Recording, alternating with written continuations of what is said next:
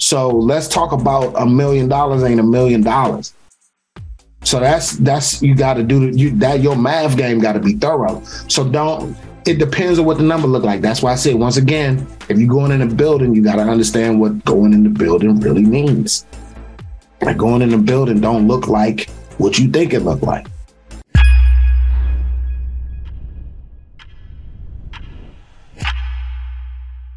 So, brother Kokayi. What's up, sir?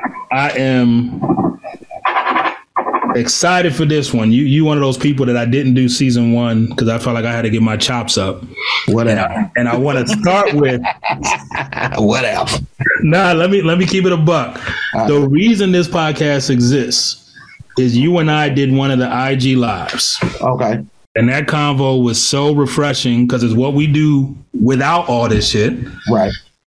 And when you put it out and people were hitting me in the DMs like, man, I really enjoyed that convo with Kokayi. Man, I learned a lot. Man, you should do that more. That gave me the battery in my back to be like, all right, let me go ahead and record the podcast myself and have these convos that I have and put them out. So it's why I couldn't just come right back to you and do one season 1. Because you did such a great job with me and Marcus and all the folks. I was like, let me build my chops up. Let me build it up. Right. So thank you. I got to give you your flowers and publicly say, but again, you've been pushing me to do this for years, but publicly say, if it's not for you, this doesn't even happen. So I appreciate thank you, brother. Thank you, man. So I'm going to start here before you even introduce yourself. Hey, look at that. Anytime somebody got their name on a book. Yes, sir. You gotta put respect on their name. So put some respect on it. Man.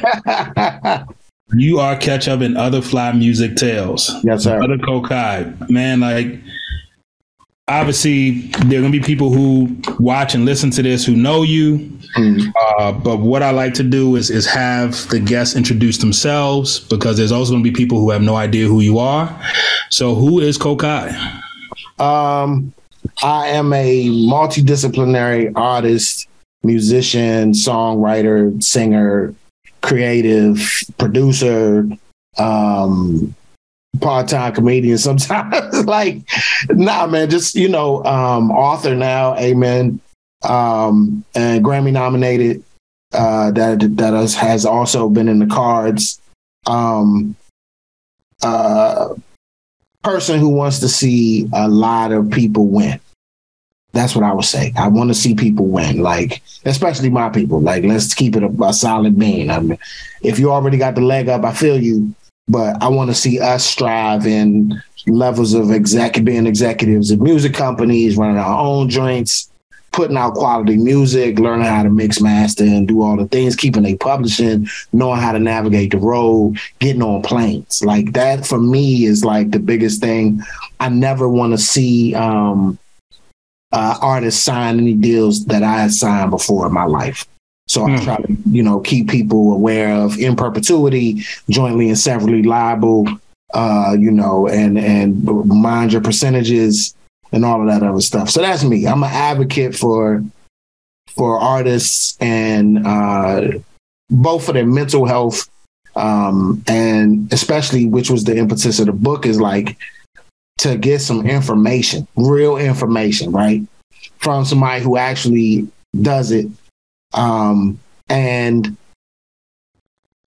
to keep it in a space where it's the most realistic conversation that you can have about the music business possible.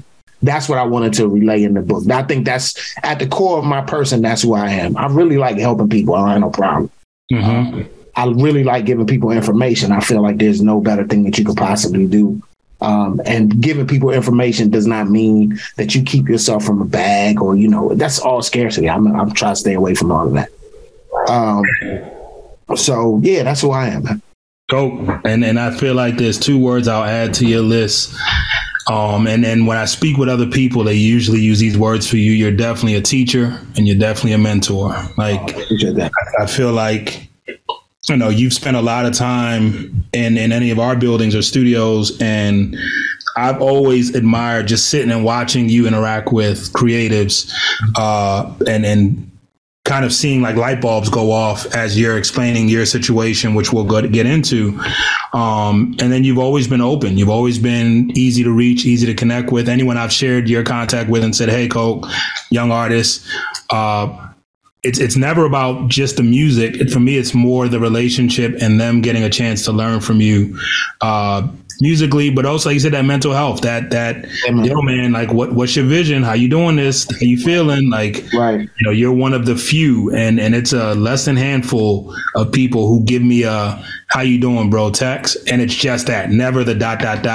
While we at it, can I get? You're one of the few who literally just, how you doing, checking in. Right. So you're definitely a teacher and a mentor, and I appreciate you for that. Thank you, brother. Yeah, so let's go into, we've had this convo before, but let's go into kind of like the early days. So Kokayi knows he's a talented musician with aspirations. Walk me through like the early successes and lessons that you went through as an artist. Well, that statement is untrue. I did not feel like I was an artist. I did not feel like I was creative enough. I did not feel like I was good enough. In a lot of situations. So I never wanted to be an MC. I never wanted to rap. I wanted to write songs for other people. Yeah, that was really how it was. I was a beatbox in the group because I was like, I ain't rapping. I'm not doing that. Like, I don't want to do all that. Like, that's y'all do that. I'm gonna write the songs and y'all could do the songs. Like, I don't want to be on stage. And that a lot of that was from insecurity. A lot of that was from just not understanding being my true self. And as I wrote more, and then I fell in love with the art of freestyling. So freestyling was the fun part, because I just hang out with my friends, play some beats, and then I'm rapping, and then I started writing, the raps that I was writing, I would have to, if I was writing them for somebody, I have to record them. So then how to say the rap. And then it just became like, why don't you just say it? And as I got better at freestyling, as I got better at writing, as I got better at all this other stuff, then it was my 12th grade English teacher who put me in a play.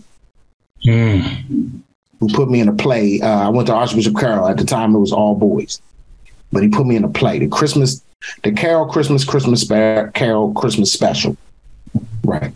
So he put me in that play, Mr. Mumford. I ducked his class for like 3 years. Like, I just was like, nah. And then my man Tuji, who I went to elementary school with, and actually who was best friends with Sub Z, who ends up being my rap partner later. Tuji was in my grade. Sub was a year older than us. And me and Tuji went to elementary together. Terrence went to elementary. Sub went to elementary with us at Patterson. Then me and Tuji went to Assumption. Sub went to St. Thomas More, and then we all met back up at Carroll. And so I was the beatbox with Sub. Sub was rapping. I was the beatbox during that time, maybe around 10th, 11th grade. And then Tuji was taking Mr. Mumford's class, and he was like, our parents are paying all this tuition. We can't be with these bum English teachers. Like, he was going in. And I was like, yo, why do you think? He was like, that English thing, it was one English teacher. And I was like, this is the easiest class ever. I'm just taking his job. He was like, he's a bum, dog. You ain't gonna learn nothing. Blah, blah, blah, blah. I'm taking Mumford. We halfway through the book. Like, you gonna know, bro. Like, if you want to make something. And he really impressed. He was like, stop ducking this class, Mo. Just go take the class. And I was like, all right. Because he was like, your parents paying too much money. My mother paying too much money for me to be here. We need to get everything we supposed to get out of this education. And I end up taking Mumford.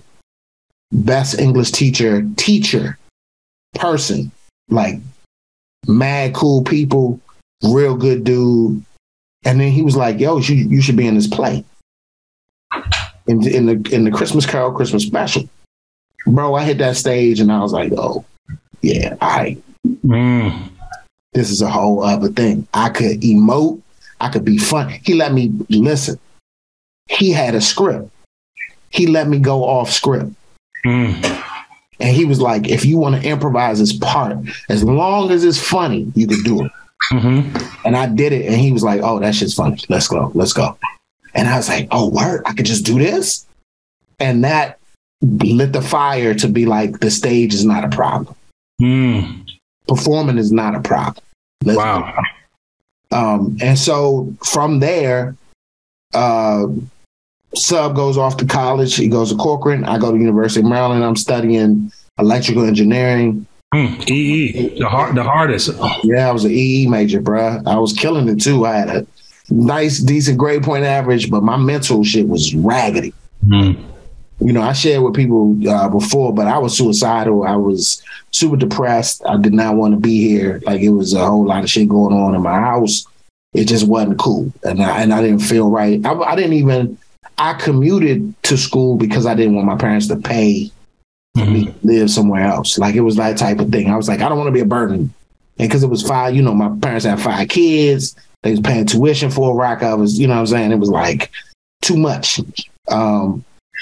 And so my second year, right, first semester of the second of my sophomore year, going through the hall, man, bam, I have a nervous breakdown in the math building. Not me. I'm watching the dude. And I'm like, yo! And this dude is just like in the math building, like throwing papers, talking to himself. He's on the floor. And I'm like, nah. And between that second semester and that first semester, my second year, I had met my boy Sean, who was a DJ. And he was in radio, television, and film. If I even thought about radio, television, and film, my life would be totally different now. I probably wouldn't have rapped, but I'd be making music. I'd be everywhere, right? But I didn't know. Yeah. So I was like, I'm going to be an electrical engineer. This is what I ain't supposed to do. You know, I come from this family of all these people, these, you know, technical individuals. So my dad got a doctorate in psychology and education. I have a sister who's a microbiologist. My next to the oldest sister was a judge. My brother is a systems analyst. My younger sister went to school for hospital administration, pharmacy, and just got her thing in cybersecurity. So here I am. Y'all bar is high. Yeah, the bar is like, son, if you're going to do something, you got to be out here. So I was like, electrical, I ain't answering you. I'm sorry, I got to go. Let me turn this ring off. Sorry, my bad, dog. No, you good. Focus is on, do not disrupt. So I'm in the process of doing all this. And then I run into my man and he was like, yo, man, just come hang out at the crib every now and again. And we get, you know, I just like to run records. And me and him would talk about hip hop. And it was so crazy because some of the people, like, I think Melanie Massey was in school with me at the time. She ended up working for BET. But I used to hang out with Melanie in the thing, in the stamp union. Me, Melanie, Sean, and a couple other people I can't even remember. My boy Sean Burwell, who was a Q. I think Melanie ended up marrying another Q up there. But all of that, right? So we was all hanging out. And then I would just go over Sean's house and rap. And then it just became spending an hour.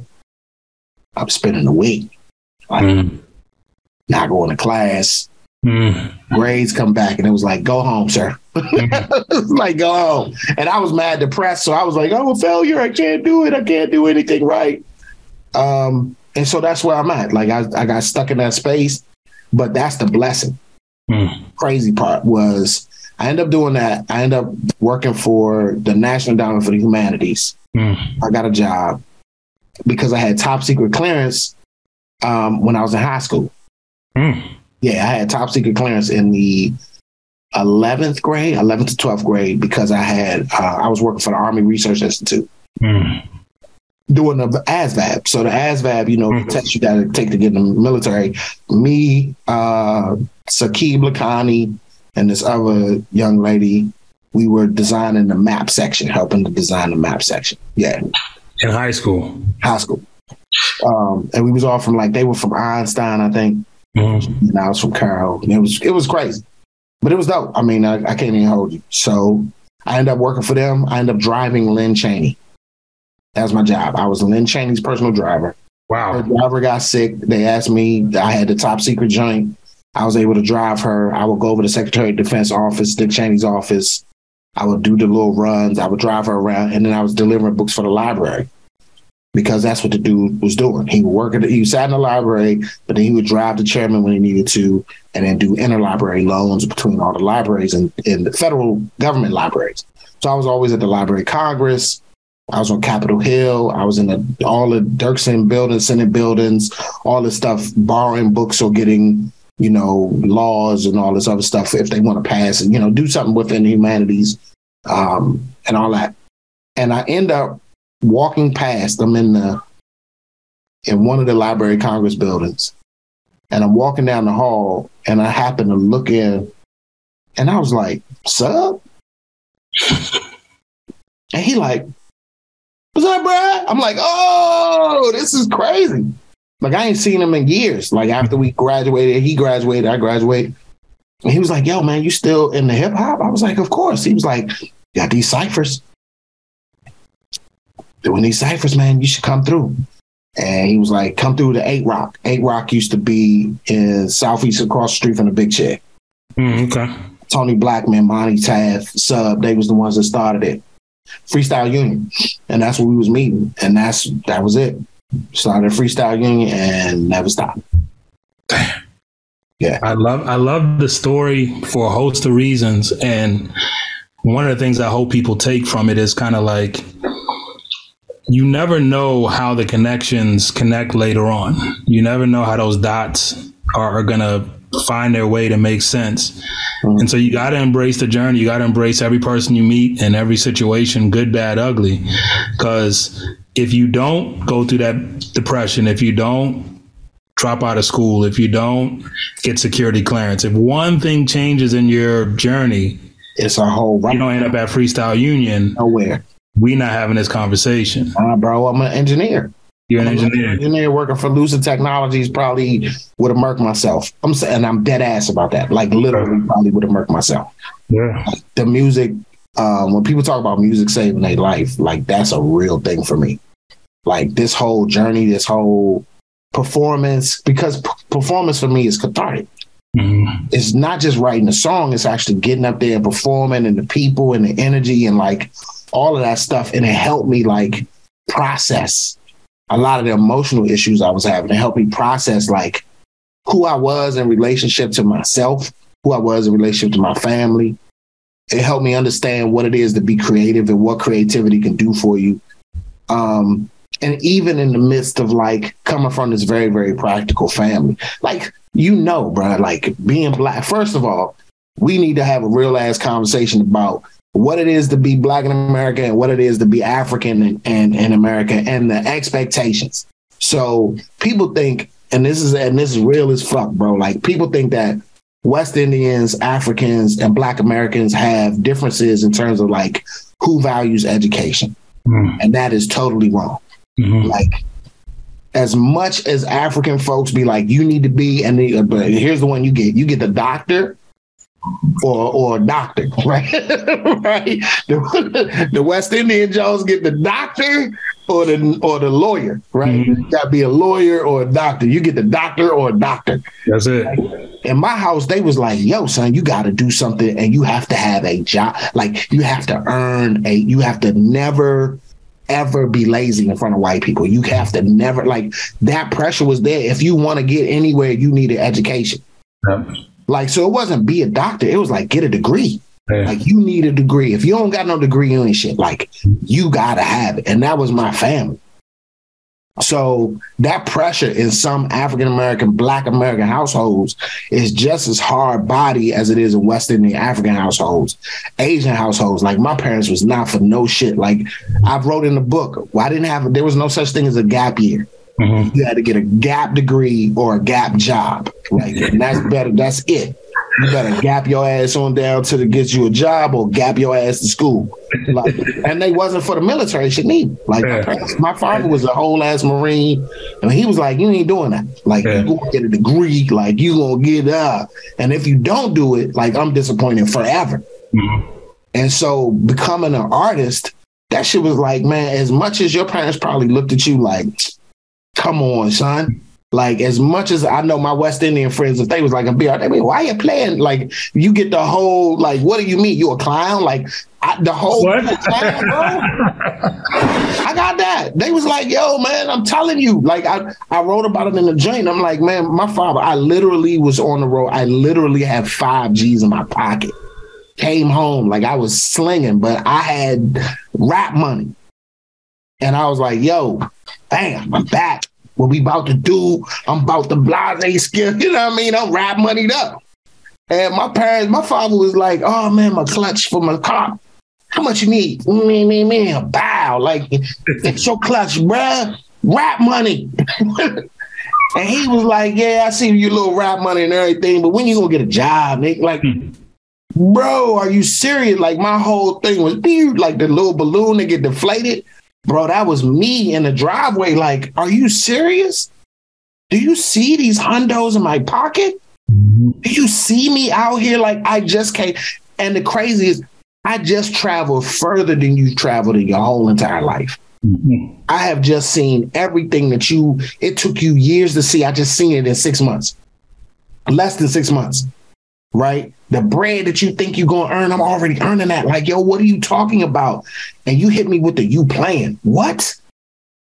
Like, this shit ain't going nowhere. Like, I literally, dog, like, listen to that every day. Why are you dealing with this fag? You need to go back to school. I'm so disappointed that you ain't in school. Nick, and that shit every day, bro. Yeah. It wears at you. It's funny, man. Like, one of the things today's artists starting out doesn't appreciate, and it's, they never could, is because of what we've done and because of platforms that exist and the enlightenment that's happened generationally, these young artists now have parents who are like, hey, can you guide them and can you give them some advice and pointers, and we're supporting them while they're chasing their dreams. And I'm like, I couldn't even imagine that supporting their what? Like, you living their dreams. Like, yo, you said doctor, and if you settle for lawyer, engineer, we'll take it. But you still a failure because you didn't get the doctorate. Right. Right. My son is not a doctor, but he is okay.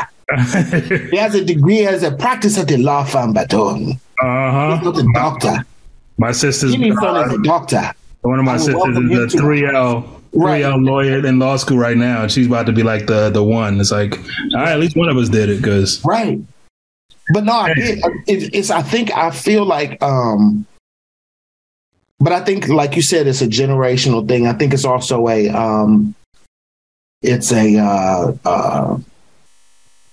acceptable. It's a societal change, right? So we have these mores and folkways in society where certain things get normalized.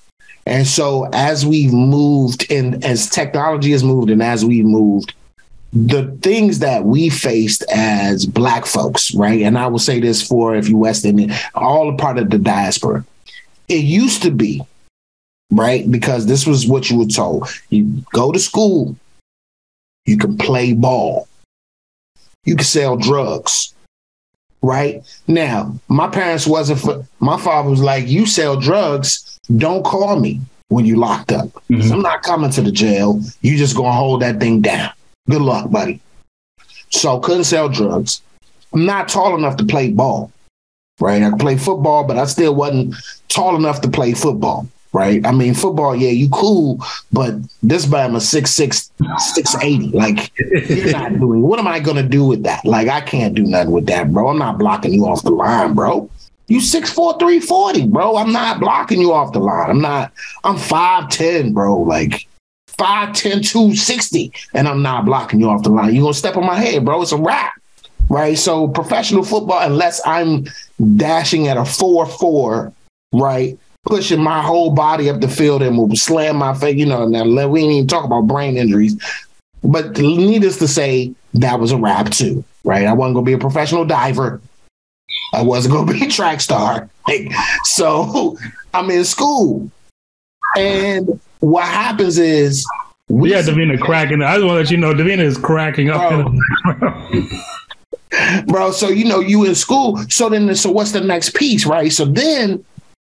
The commodification of hip hop and entertainment. So thankfully, like if we look at it as a generational thing, the hip hop culture brings in this idea of independence, entrepreneurship, get it how you can get it, creates a whole other revenue stream for art and non-traditional art. So graffiti art is there, T-shirts, making T-shirt lines, the spray painting, imagining shoes, tennis shoe culture, like all these cultural things come out of hip hop. And so what happens as a society, because of the billions of dollars it's making, and because it becomes commodified by commercial industry, and because it's an advertising tool, now within the community, you can go to school, you can play ball, you can sell drugs, you can rap. Mm-hmm. It becomes a thing. So now that we 50 years into hip hop, it's a whole ass thing. Mm-hmm. Now it's, you could be creative. Now we have words like the creative economy, creative placemaking, right? This is what we're doing. We're fostering creativity and the understanding that culture and creativity is actually good for the soul, blah, blah, blah. Man, my parents would have told you, man, get on, clown. Like, because that's what you were. You out here entertaining for the people, you tap dancing, shucking and jiving for these white folks, you a clown. Now, understanding that James Brown, Fela, Sammy Davis Jr., Sidney Poitier, Harry Belafonte, Charles Mingus, Sarah Vaughan, Billie Holiday, they wasn't clowns. Mm-hmm. But I'm a clown. Yeah, it's funny. My dad's music junkie, and then definitely part of my love came from his record playing and like his love of jazz and blues, and he came here for college. So 1960s, 70s, my dad's in America and on the West Coast, which was a little more open and enlightened. And then music was a foundation for him, which then became a foundation for me. And as much as he loved music, as much as he Howlin' Wolf and Buddy Guy and those records that like I was raised on, I remember when I finally was like, hey, I'm gonna do music. Like he just couldn't fathom it. Like it was just like there was like his brain shorted. Like it was like, no, like you don't do music. You don't, like, that's not a thing. People don't do that. And it's like, no, like those records you listen to, like I want to do that. I want to help make records. And he played guitar. My dad's a musician, and then his brother was in a band, and my mom's brother was in a band. Like, that's like music's been in our family. And one of the most successful Liberian artists was a family member as well, Tecumseh Roberts. So like, it's like they knew of this world, but unfortunately 2 out of 3 of those people died from drug overdoses or died as a result of something attached to that lifestyle. And that, I think, was always their fear, was how do we scare you from it? Because, are you strong enough to go with the temptations that come with, not what if it doesn't work? Because I realized, like, after now the success and having had combos with my father, his concern was never if it doesn't work, because you can always go get a job and figure life out. What if it works? What if you get unlimited money? What if you get rap money, like you said? What if you now can get anything you want, any way you want, from whoever you want? Are you strong enough to resist the temptations that come with it? Wow. And we've seen the strongest people in the world not make it in this industry. So, that's no guarantee. That's no given. That's this is a tough thing to do. Make it or break it. It's hard either way. Yeah. And I didn't understand that point of view until recently, like within the last 4 or 5 years, and talking to my dad, where he made it clear. He was like, that the goal was never to keep you from your dream. The goal was always to protect you from what happens if. Like, that's the parent in me. That's interesting. And again, like, you could raise a child and love them and give them all the tools, but we see look at what's happening in hip hop now, man. Like, it's sad. Like, these kids have everything and they lose it for nothing. And you're just like, yo, like, how did that happen? How could you, like, who's around this person? But who can tell a 20-some-year-old kid who's a multi-millionaire from rapping what to do? Wasn't nobody, man, listen, if I had $200,000, you wasn't telling me nothing, bro. For real. Shoot, that $5,000 day you was on one. Man, that $5,000 day, bro, you could have told me I was getting ready to push a Benz. Like, I got a Benz. I got Benz money. No, you don't, bro. You got one car note money. Like, because you barely off the futon, bro. You might want to slow down. But at the time, it was the most money I had seen, like from doing what I love. Yeah. And that was the piece. And I think, part of my parents' issue, not so much my mother, but part of, my mother was just like, you're supposed to go to school. Like, there's nothing around that. My dad was like, you're supposed to go to school, but he was a frustrated musician. So I think part of that was, I ain't make it, and I don't want you to go through the heartache. Yeah. But I can't tell you that. Yeah. I can't say that. I just got to be like, you plan and you need to be practical, because he chose to be practical, right? Because he tried it. Which I understand. You got 5 kids, bro. I guess practical might be knocking on your door. Because I didn't see how, I understood, because I come from a long line of workaholics. So working is not a problem. It's never been a problem. I've had jobs. Like I told, man, these youngers be like, I got to go be an artist, so I can't really have a job. So, I'm just going to be here, bro, starving, ramen sandwich. I'm like, bro, you're stupid. Yeah. Like, go get a job. Yeah. Job helps in a number of reasons, and not for the money. I feel like job helps because job takes off the pressure of the art having to sustain.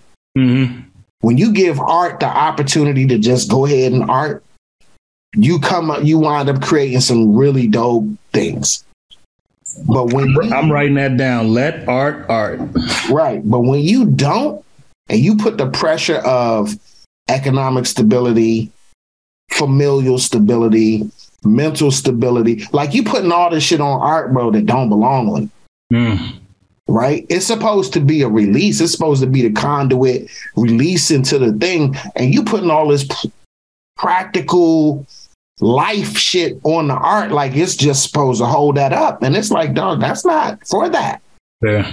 The art is the expression. The art is the pushing out. The art is the catharsis. The art is the answer. The art is the pain. The art is the love. The art is all of that. The art is not to pay your bill. Like, if you do that, if you put that pressure on art, as soon as the art don't do it, because and here's the trippy part, bro, it is 1,000,000% subjective. I could crumple up a tissue and put 2 little boogers on that joint and be like, it's $1 million. And somebody will look at that and be like, why do you have boogery tissue? And somebody else will walk up and be like, oh my God, look at the surrealism in this. It's life.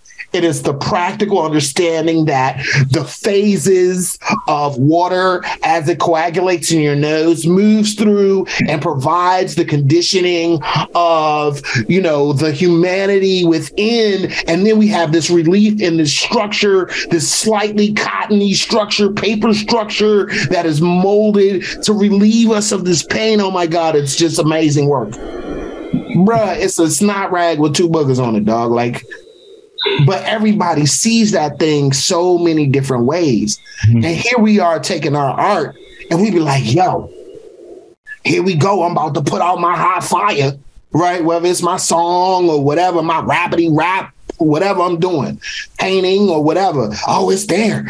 That's what it is. No, that's what it is to you. To somebody else, that joint is a tissue with 2 boogers on it, dog. Like, you're tripping. But you done put that now once you make that, you like, all right, so as soon as I put this out, I ain't gonna be broke no more.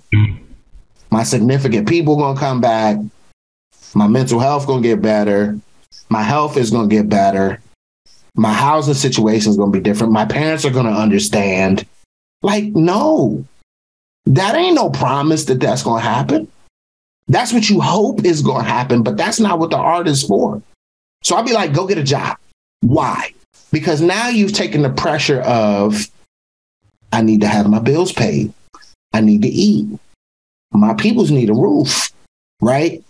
I'm good. I have a job. And I'm giving these people my time in exchange for monetary remuneration.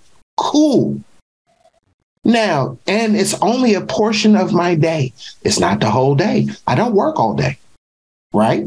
I work for a portion, 8 hours, 4 hours, whatever, full-time, part-time. But for that exchange, I get a check. And whatever that check does or deposit or whatever I get, now I'm not asking my art to get some fish.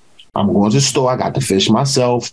I'm making sure I got dental, all the stuff. Part of that pressure is off of me. Now I'm responsible for making sure that I can participate in art for art's sake. Right? Until I can't. Until the time is eaten up that I can't give that to the practical job. And the art is now providing some sort of monetary remuneration and allows me to not have to go do that. And I'm either going to be like, I hate this job. I need to double down on this art.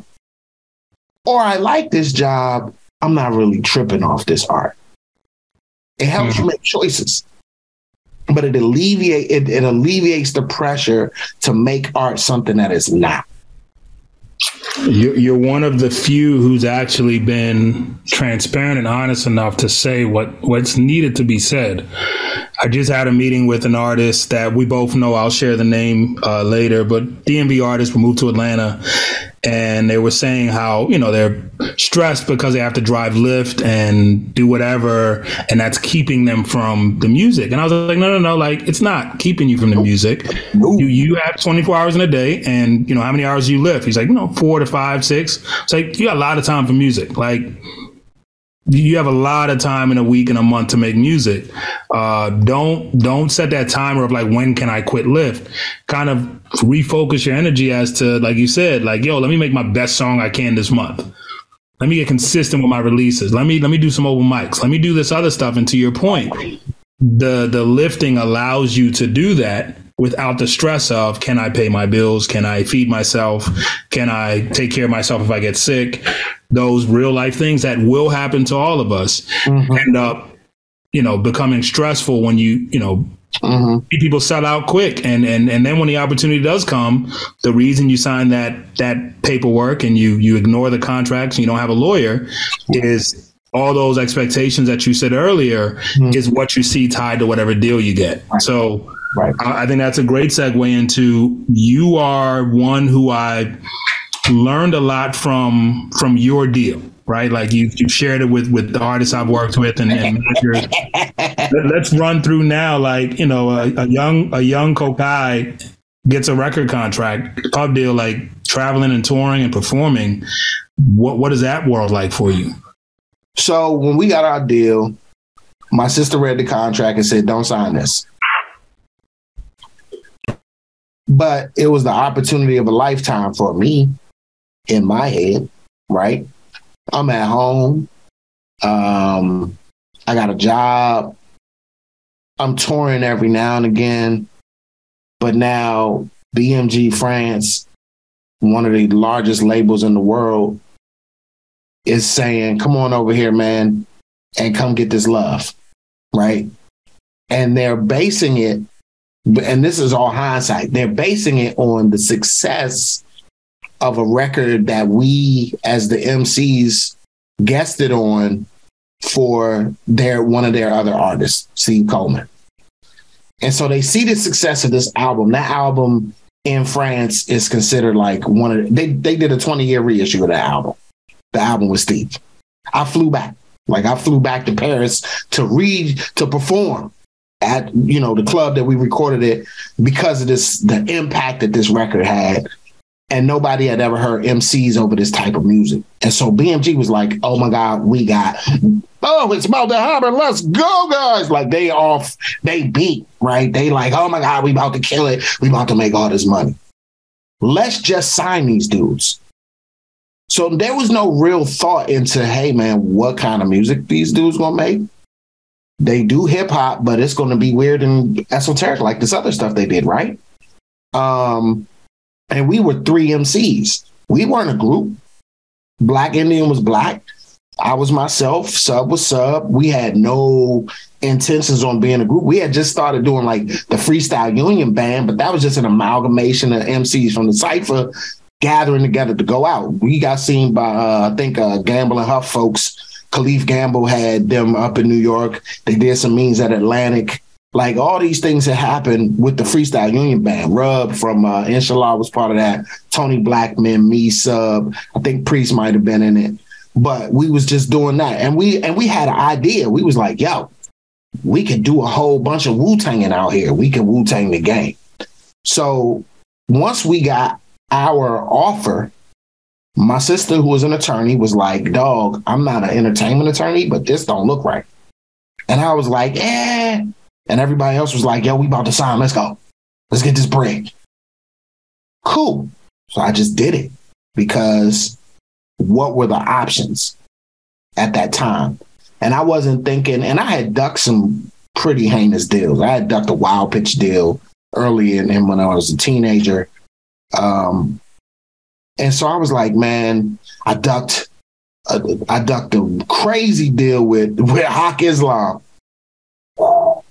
for all my publishing, all of it, for everything I made, for everything I was making, and for everything I would make. Hawk wanted all of that.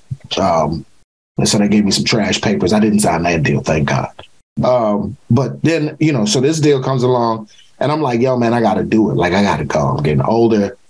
I'm still in my people's house. I got to get out of here. I've got to move. Like, and I'm traveling. I had been traveling for at least a couple years. I had done a couple European tours, 6 weeks here, a month and a half or so there. And at the time we were in San Francisco we were in Oakland, staying off the Fruitvale Bar on Lind. And we were doing a residency program at the Upper Room with Rafiq Bilal, rest in peace, who was Muhammad Bilal's father. Muhammad was on The Real World. And they had a group called Midnight Voices with him and Willpower, Muhammad and Willpower with Midnight Voices. Muhammad's sister, Isha B, had Honey Presents, which was like a promotion company of all women. It was like a fly-ass joint. The Invisible Scratch Pickles opened for us, like Qbert, Mixmaster Mike, like all of that. Like all that was crazy going on at the same time. And then BMG calls and was like, yo, y'all want to dip. And now remember, Black was 17. Black, we had to, when we first started taking Black on the road, parents had to sign over like parental rights to Steve for him to go. Black was like 15 on the road, like traveling with us, rhyming his ass off, doing all the fun stuff, right? And thank God for that young man, because he was about to be dead, like literally. I was like, yo, he gotta come, he gotta go with us. Because Steve came back. When we first got introduced to the whole thing, it was me and Sub went to New York to make a record. Shout out to Ezra Greer, who was the person who was behind all of that. And Ezra was working with Steve. Ezra was like, yo, I want y'all to come to New York, make this record. We didn't believe him. We go to New York, we make this record with Shalik and Yatasi from Long Island and Black Thought from Philly. The record was called A Tale of Three Cities. We started touring with that joint. Me, Sub. First tour was me, Sub, and this group called Divine Beings out of Philly. Andre the Great One and Air Smooth, who passed away, God bless. And we did that first tour. After we do these tours, we end up needing a third person. Because Steve was like, I don't like these other MCs. We're doing this, da. He was like, I need somebody really open, somebody really good. We say, come to the Cypher. He comes to the Cypher. We all have ideas of who should go. So he's like, who do you think should go? And I was like, I think Black should go because he need to go. And he was like, he needs to go. I was like, yo, he had just got shot at. He got grazed up. He was going to die. And I was like, that young man need to go. And then Sub was like, yeah, bro, he need to go. And it was more so like he could rhyme, but it was more like we was like, this is the opportunity to take a youngin' who potentially is going to wind up in the grave on the road to see something different, to like get a whole different life. And this dude ends up going and wanted to go. So it was like, I talk to people all the time. It's like, there's the one side where you had an opportunity, but it's the other side to choose to want to participate. So he wanted to go. So the long story, bam, now we in this house. They offered this deal. We was like, yeah, we got to take it because what other deal is out here?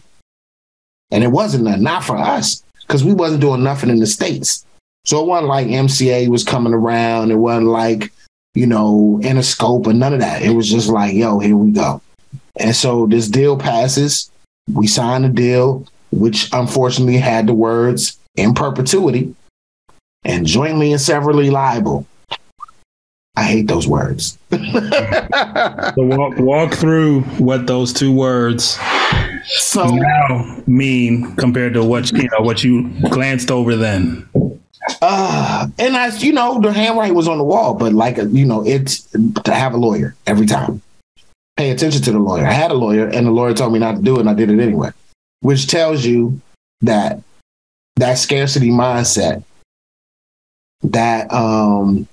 and scarcity, because, and this is why youngins wind up in the situation, or anybody, actually, let's not just put it on youngins, old folks too, that's tired, right? I know a group just now that was about to sign the trashiest trash deal of all trashdom. And I convinced them not to sign that trash deal. I was like, please don't sign this. Just please. And they were tired. They're tired. And I get it, because you do this thing and you bump your head up against so many walls and you don't want to go back to the coffee shop and pour another goddamn cup of coffee, right? You're tired. And I get it. You don't want to lift no more, right? I get it. I understand that 100,000%. But signing a shitty deal will make you be like, I wish I was lifting, right? So in perpetuity means forever. That's the first thing. Forever. In perpetuity, for the rest of your life, your kid life, your kid life, your kid life. All they life and some more, they got your shit. Thanks. Right? So in perpetuity, that's the first one. Jointly and severally liable. Jointly means together. Severally means apart. So because there were three of us who signed this deal, we were all responsible for paying back the advance. Now, just because your group might break up, just because two of y'all might become trash men and the other two go paint or whatever y'all doing, if any ones of y'all is still up in this music business, we coming to see you for that bread. So I signed that deal in the year of our Lord, 1997. Some of y'all wasn't here. I signed that deal in 1997. I still today get a bill from Sony for the advance money. Damn. Because they have my address. And I am jointly and severally liable for that advance money. So as soon as I sign any Sony papers, as soon as I sign any Sony affiliated papers, any Sony publishing, they can see me and they can say, thank you for that money. That's what happened to Busta. When he signed with Leaders of the New School, they were jointly and severally liable. That's why when you hear Busta talk about his story, he talk about how he didn't make no money off the first couple of records. Because he was jointly and severally liable for everything that Leaders of the New School had paid. Signed another deal. I think the same deal was on Elektra. They was like, let me see that. Charlie Dinko's advance coming out your joint. Charlie Brown money coming out your joint. Remember y'all was up in Chungking, give me all that back. Y'all them returns, give me that money back. He was Wuhan and they was Wu, give me the check. Yeah, it was bad. I mean, so that's and that's why I'd be like, yo, man, read your papers. Have somebody professional read your papers and try to stay away from the beats. Yeah. Okay. So 97 to today, you're still paying that debt. You obviously you did the deal. What did you learn from having a record contract? Because there's still kids today whose goal is to get the record deal. What did you learn from having a record deal? So so here's the funny part. I am not an anti-label person. I know a lot of people that have been with labels. I hate the label sucking the whole lot. Man, I'm not that dude. Not that dude. The label has its part. The label is a lending institution. The label does what it's supposed to do. The label has resources. If you ain't got those resources, you might need a label. But you as an artist need to know what you need, right? And that's a hard thing, right? Need is a fun, wonderful thing. I love quoting the Lorax because the Lorax is a great story about business, right? It talks about polluting the waters, But that junk could be applied to anything because the need that they were making, a need is a thing that everybody need, right?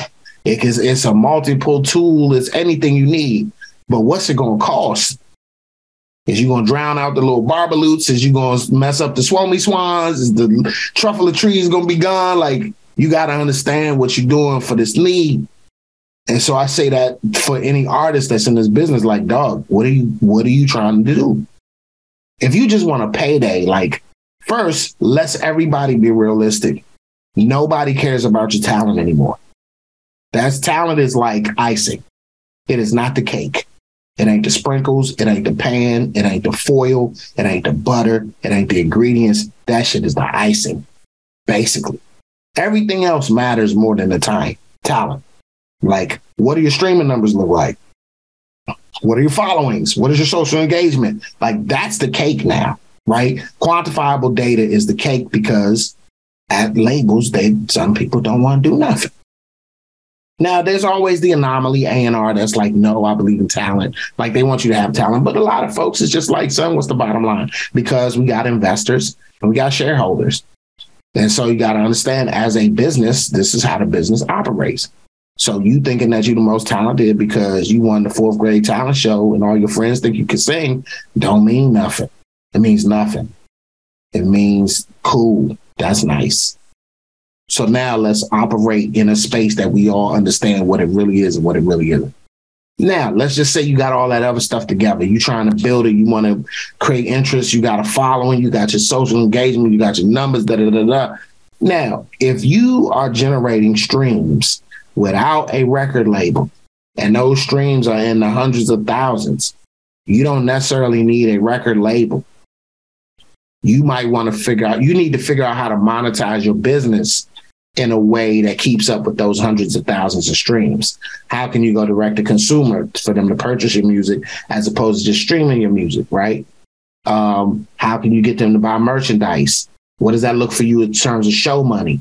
What does 100,000 streams look like per song per day, right? Because we ain't talking about just 100,000 streams overall. We talking about 100,000 streams a month. Like 100,000 streams every month is like is decent. Right? Because they really want you to have 1 million streams a day or some shit, like some crazy shit, 100,000 a day. So if we talk about 100,000 streams a month, then what does that look like in terms of the other parts of the business that you can handle? What's your shows looking like? You know, how many people actually show up? Because that's, once again, goes back to quantifiable data. Ain't nobody booking you if you can't put nobody in a seat. Don't nobody care if your song is going off, is ringing off in the Northwest. Everybody love you, is playing on the radio. That shit ain't in Florida, Mo. It's just not in Florida. Don't nobody care about it in Florida. So you can't go to Florida pulling up and be like, let's go Florida. Like 3 people gonna show up at the show. You don't have no following in Florida. So everything has to be put into place, and understanding who you are as an artist. And what does that mean in terms of what does your data translate to? What are your actual ticket sales translate to? And then if you want to get involved with a label, if the label says, all right, look, we could take your 10,000 streams and turn that into 200,000 streams, but we need you to do X, Y, and Z. Now, as an artist, depending on who you are, that X, Y, and Z might be titty out, dropping it on the floor, cussing people out in your song. That X, Y, and Z might be 2 people got to die per song. You got to get in a little fake beef with whoever to drum up some whatever, right? You might need a cosign from 2 Bamas. They might want you to rub on their leg. We don't know what X, Y, and Z look like because this is the dirty ass business, right? But you're the one walking in. And I say this to everybody. It's in my book. If you walk in with your hand out, somebody gonna put a dick in it. That's just what's gonna happen. Don't be that person. You can't have your hand out when you walk in these buildings. Keep your hands to yourself. Keep your hands to yourself. Don't be asking a whole bunch of questions. Like if they invited you to the building, that's one thing. If you go into the building without no invitation, that's a whole other monkey, bruh. You don't want to be that guy or that girl. You want to walk in the joint, or that person, or whoever you are, right? Whatever your gender and your pronouns are. You don't want to be them. You want to always walk into a space that you've been invited to come into. And then you got walking in with the most realistic expectations, not your own self-image. know yourself, know who you are, know what your value is, but they will change you if you let them change you to meet whatever goal and quantifiable data stream they need to quantify and fill for that money. Right. So that's how I look at it. So I'm not an anti-label guy. I'm just like, what do you want out of the deal? Now, if you got all that stuff together and they throwing a thing at you, they throwing a bag at you, get in there, get the bag.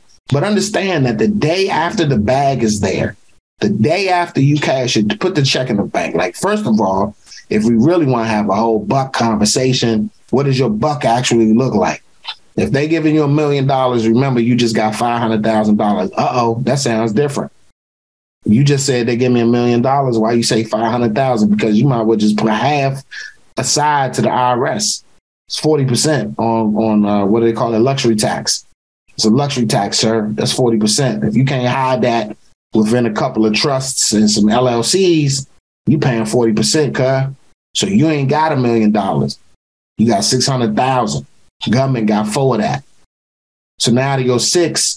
What's the percentages? If your manager taking 20%, that ain't 6.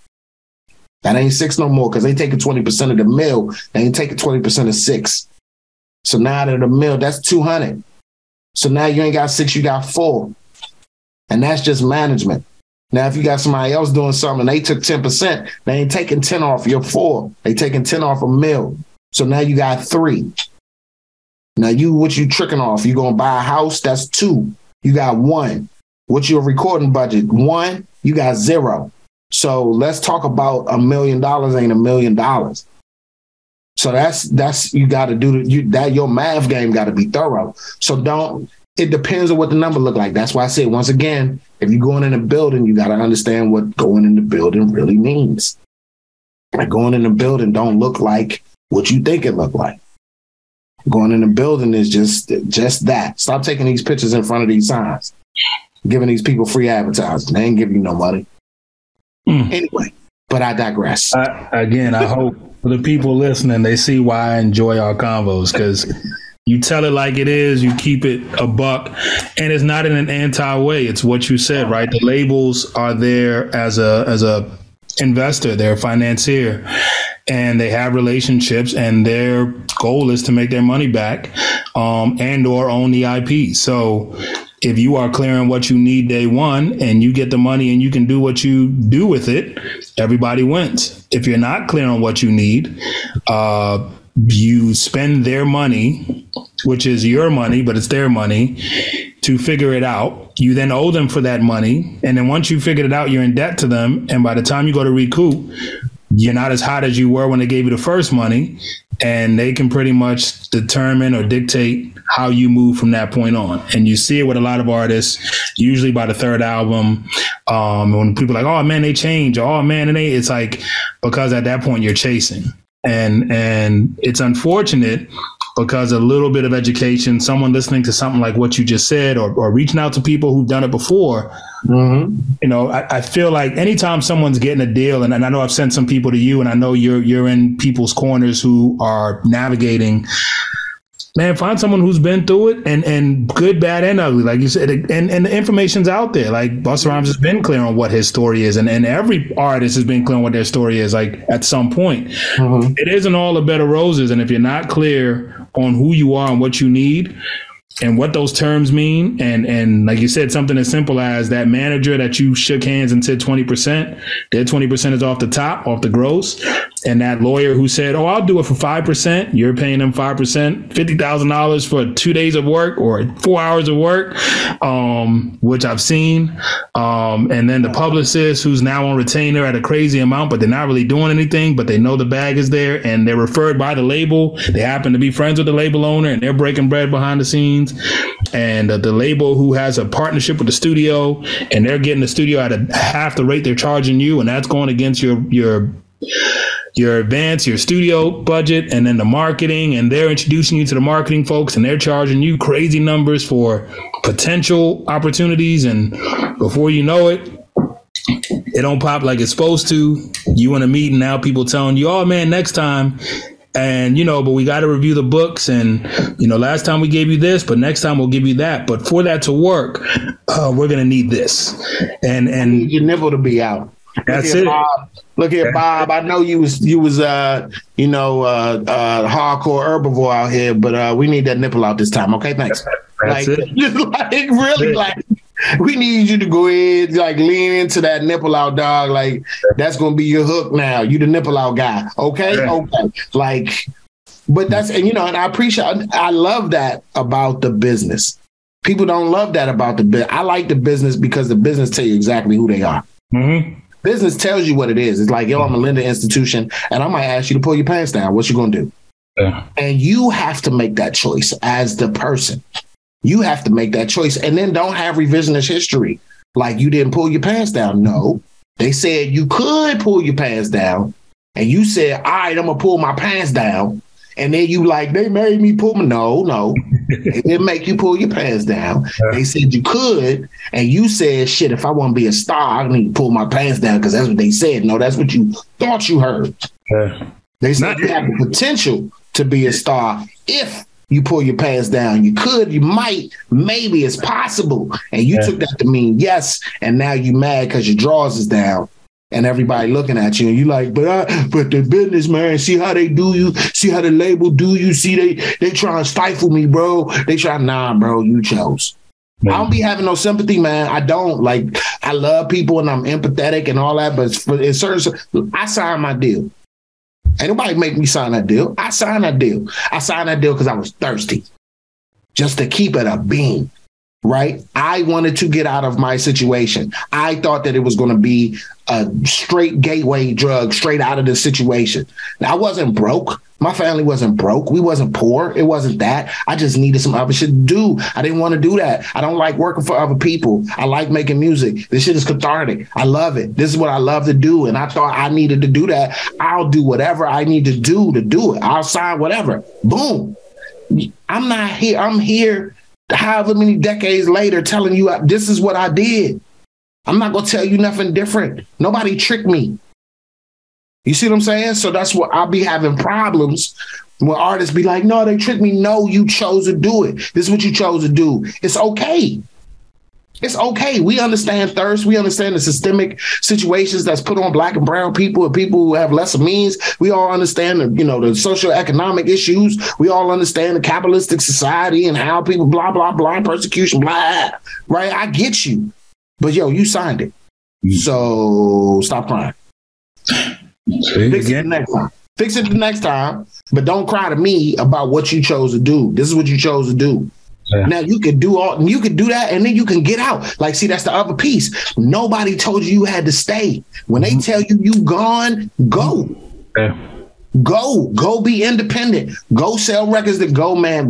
Do all the green, vegan. You don't want to be part of the system off the grid. Treat nobody wrong. I sell my records for rocks. Do what you need to do. I ain't talking about crack. I'm talking about physical, real little shiny stones. And you want to sell because you want the earth to populate. I get it.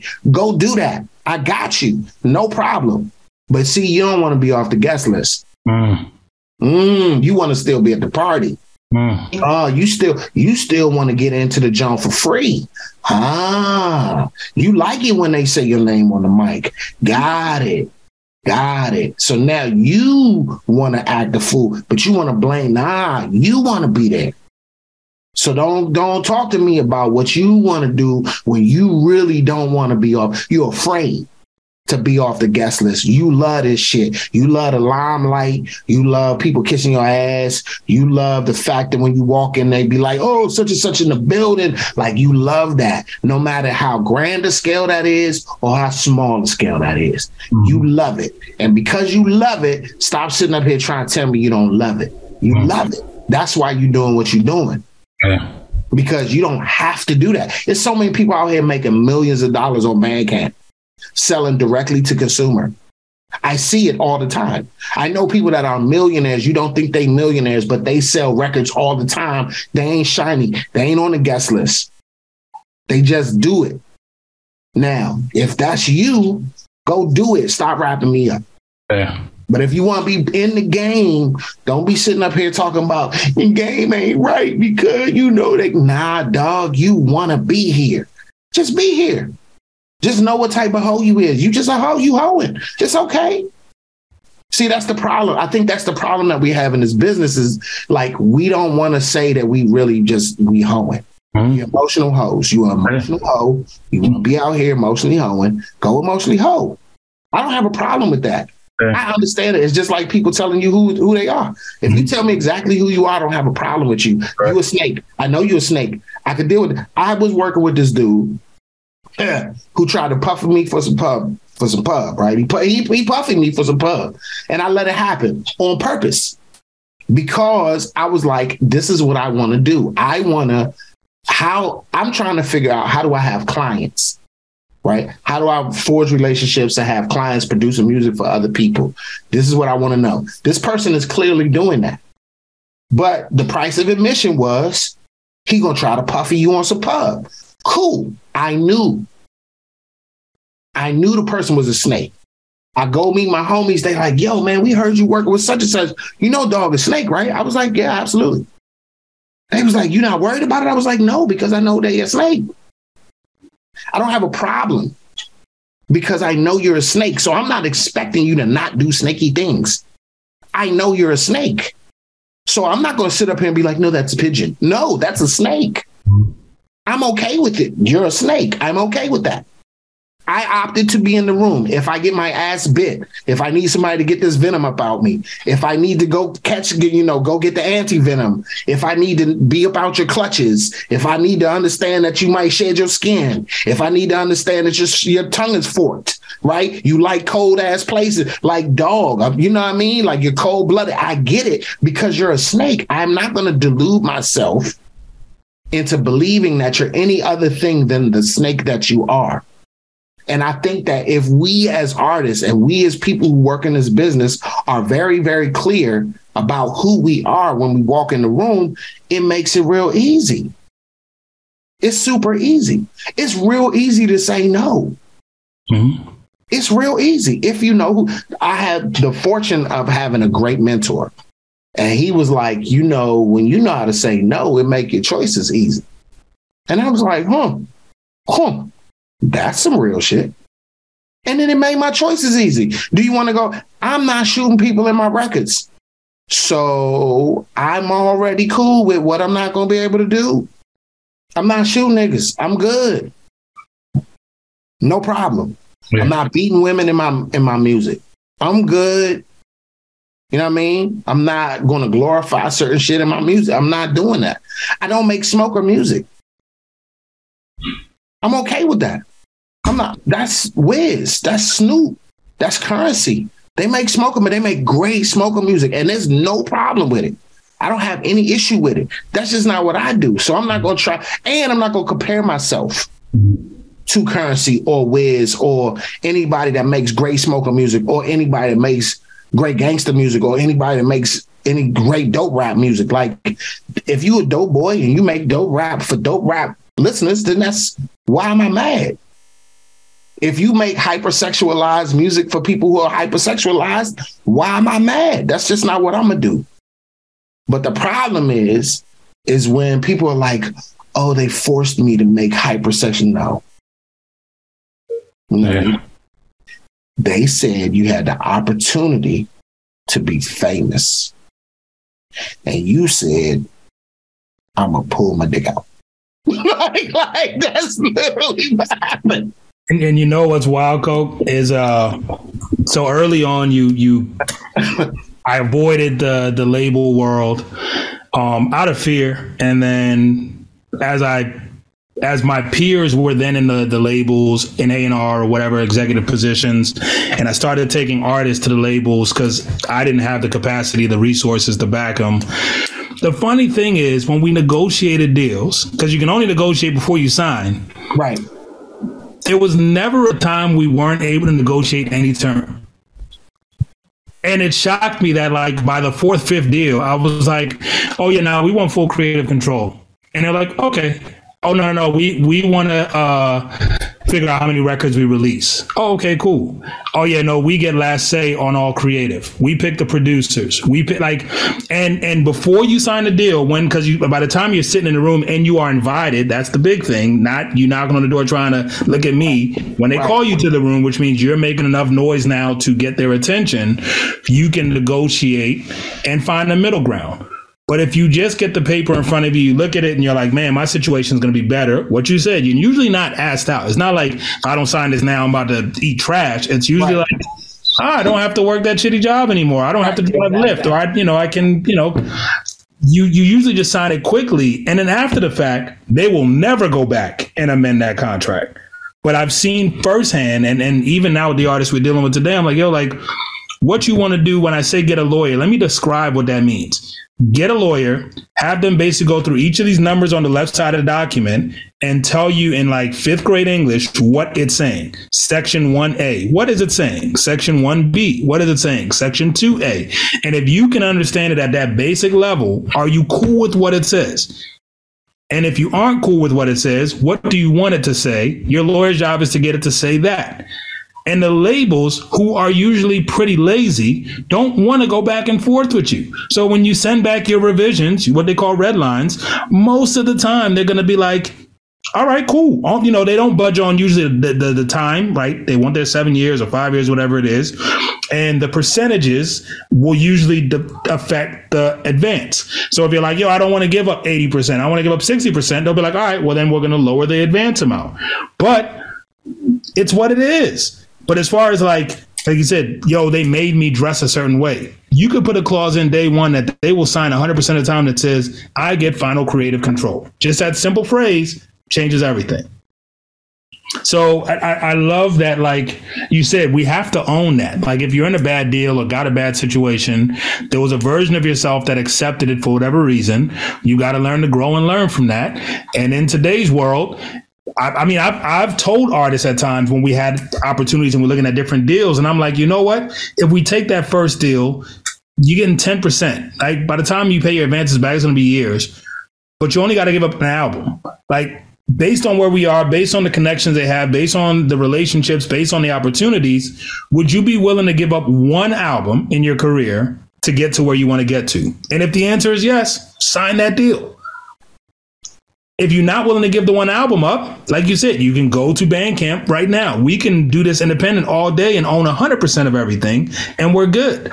But if those are the two options, it to me is no different than like, yo, if it's the fan right now and I got to take care of my family and I got to go work at McDonald's, I'm going to work at McDonald's. Like, ain't no shame in my game. Like, because if I got to give 8 hours to McDonald's or 8 hours to Lyft or 8 hours to Home Depot or whoever it is in exchange for my family eating, I will do that.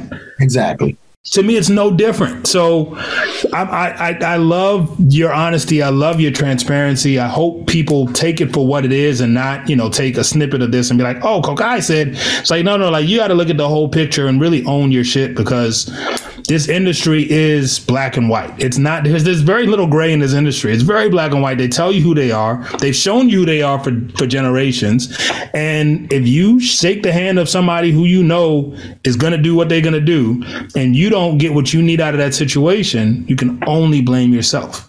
And you don't have to shake their hands. In today's world especially, you didn't have to 20 years ago, 30 years ago, but today you don't have to shake a hand. You ain't got to do nothing. You don't have to shake a hand. You don't got to shake no hands. All you got to do is make something dope. Let that joint run. You got so many independent distribution channels. Like, young, get it in. Yeah. Like, and it's just like, who's this kid? Russell? Russell. Yeah. Out west, out the bay. Yeah, that boy getting it in, right? He getting it in. He talk about his work. He just putting the work in. It's like, young, you could do it. Everybody is the anti-machine. Russ is the anti-machine. This kid, Russell, is the anti-machine. There's a lot of anti-machine artists that are doing crazy numbers. I'm going to put this kid out here. I'm going to put his name out here just because he's a mutual friend, and I just want to big him up.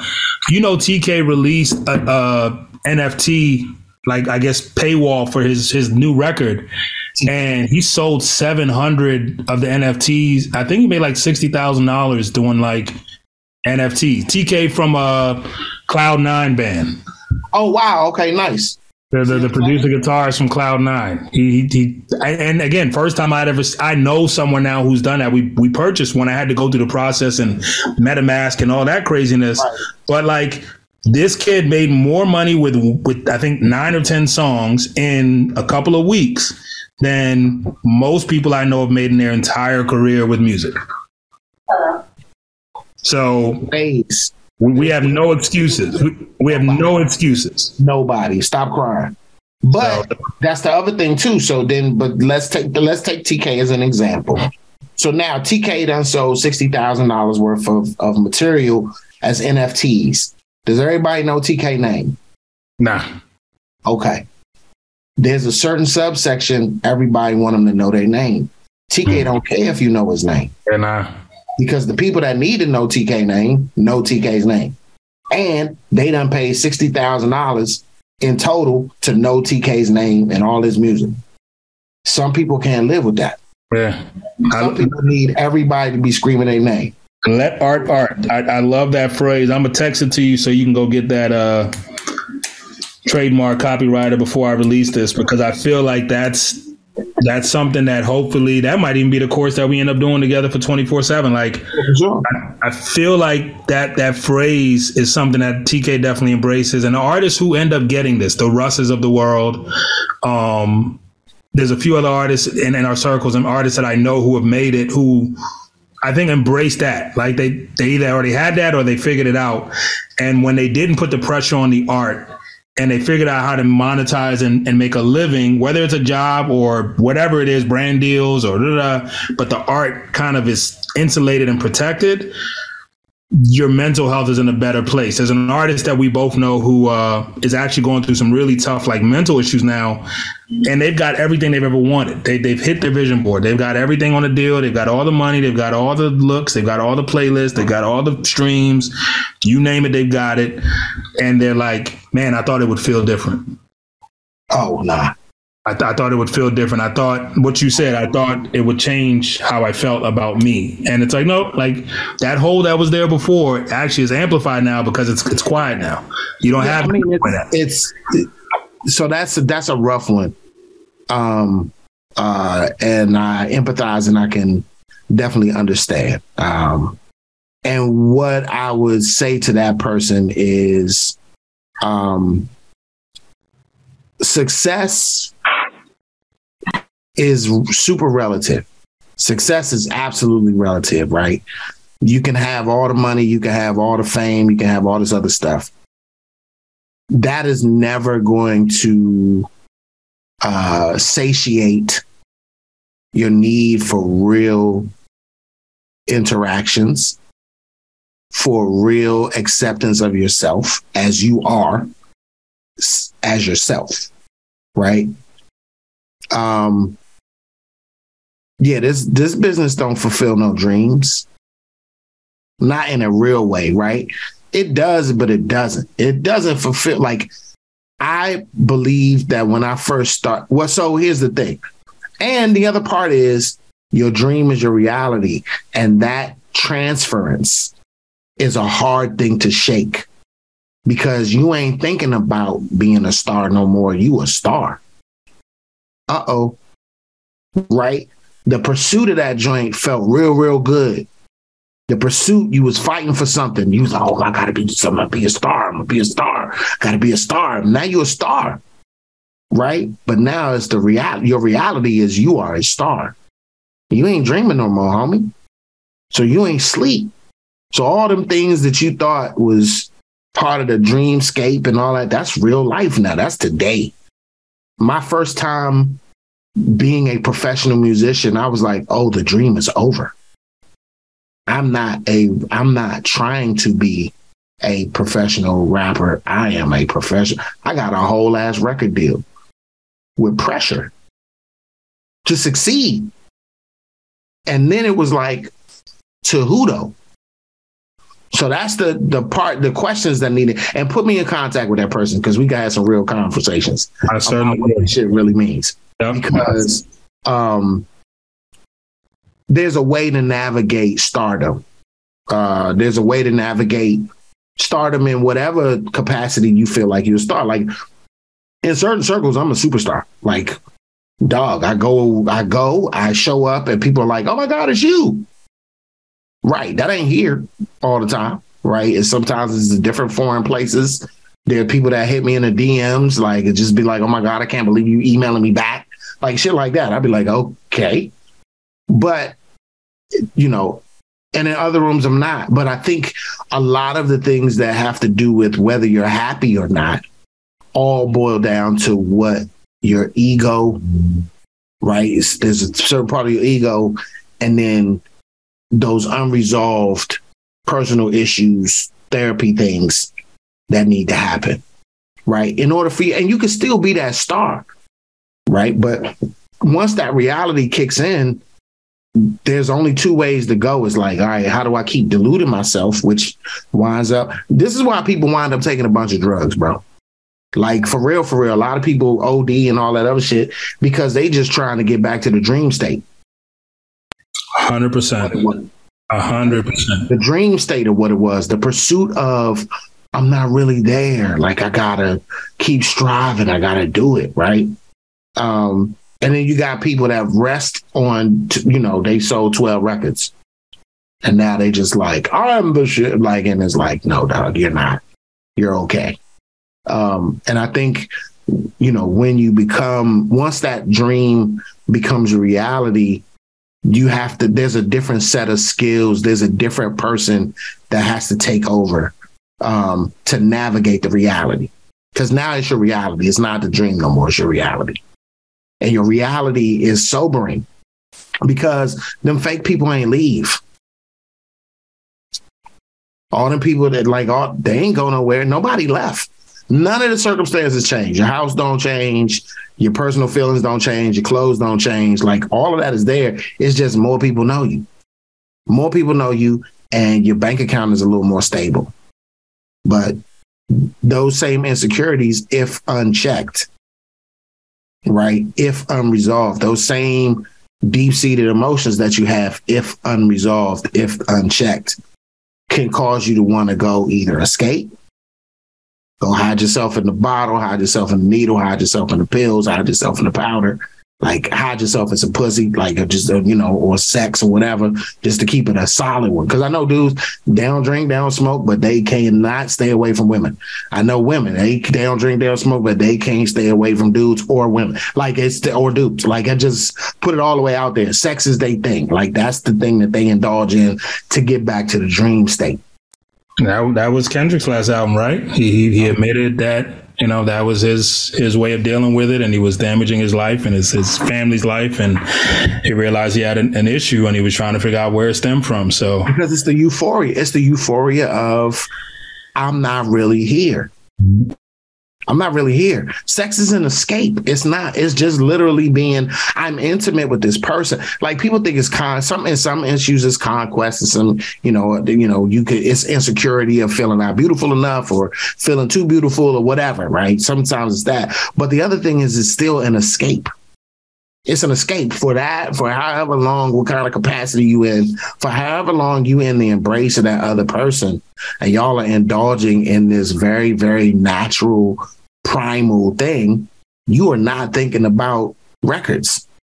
You're not thinking about people. You're thinking about, this feels incredible. It's like a Q-tip, like the Q-tip in your ear. When you hitting that jump the right way, boy, you gone. Like, it don't matter what's going on.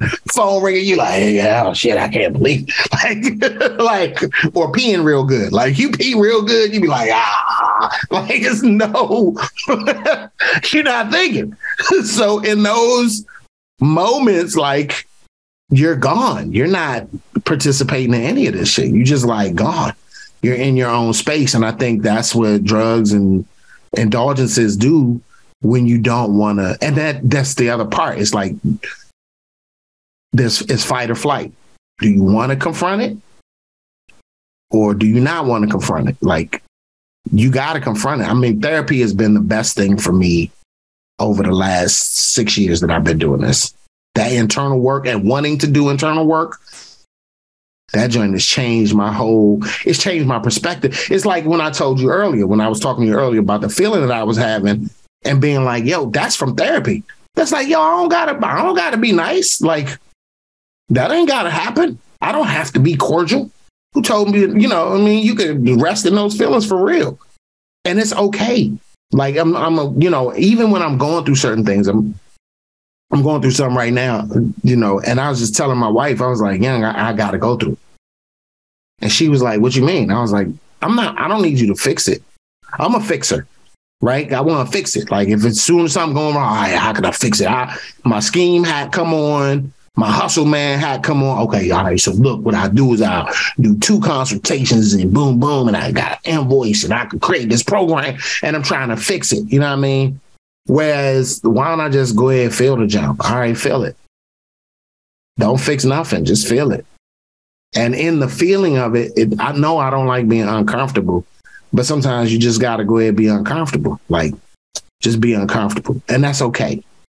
And I feel like as artists, as creatives, as these people that make this music, as people that work in this industry, right? Because I think it spans across not just those who create, but also those that work behind the scenes, those that manage, those that, you know, dress, those that do the makeup, those that do hair, those that mix and master and create all of the things around the persona, right?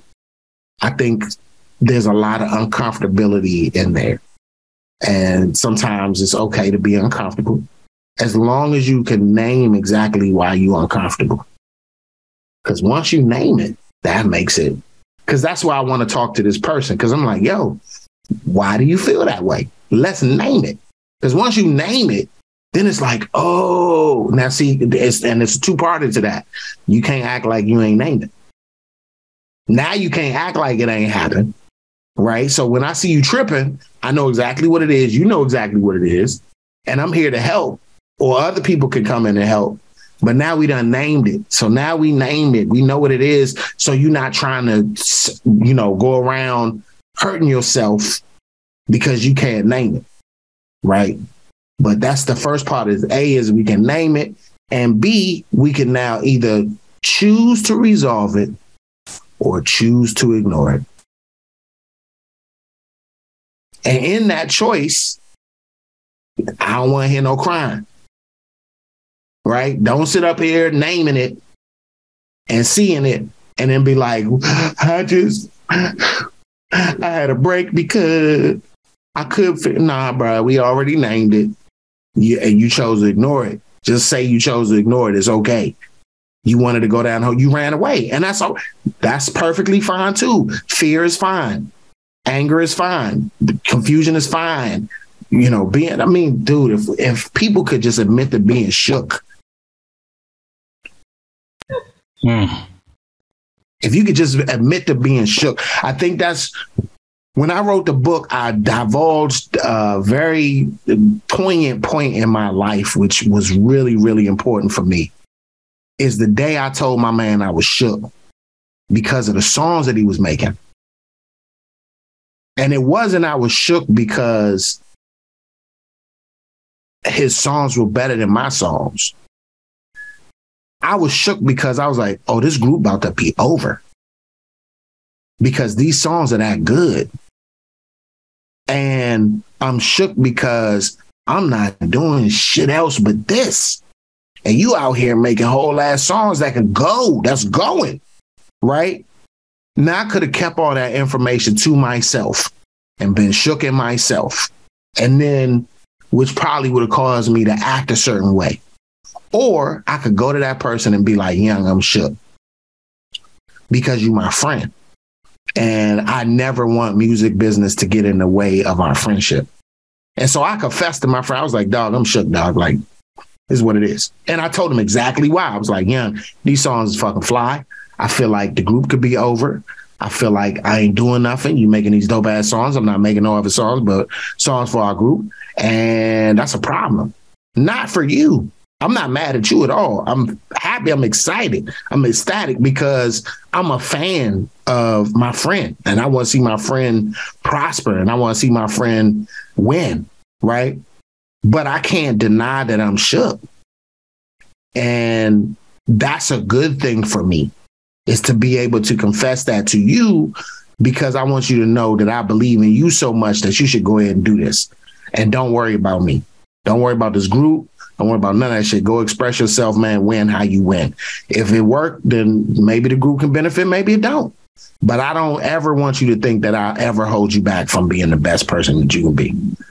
That to me is great. And I think if we could admit that more in some of these situations, like, I don't want to introduce you to such and such because I'm shook you're going to take my spot. Woo! Can you imagine? Like, people wouldn't be doing some whack shit out here. They wouldn't be doing the shady things they do because they afraid they're going to lose their spot.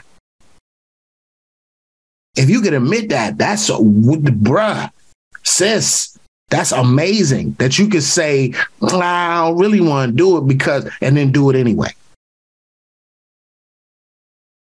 Because I know because I've seen you do it, and I know because I do it, that it ain't never stopped no check for me to connect nobody. Not at all. Never. Not once. Them dots always reconnect in the craziest way.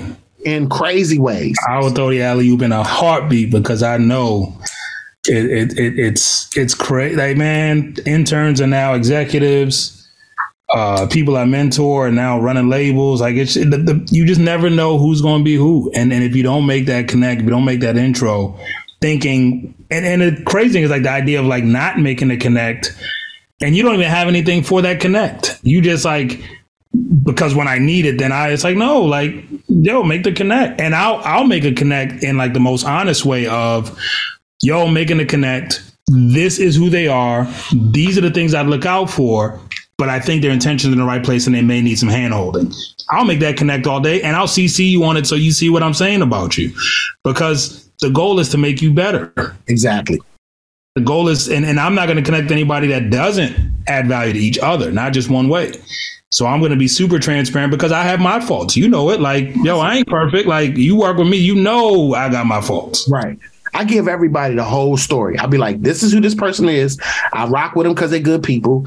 I don't know how their business is. Mm-hmm. Like, I say that. I don't know how their business is, but and you in there.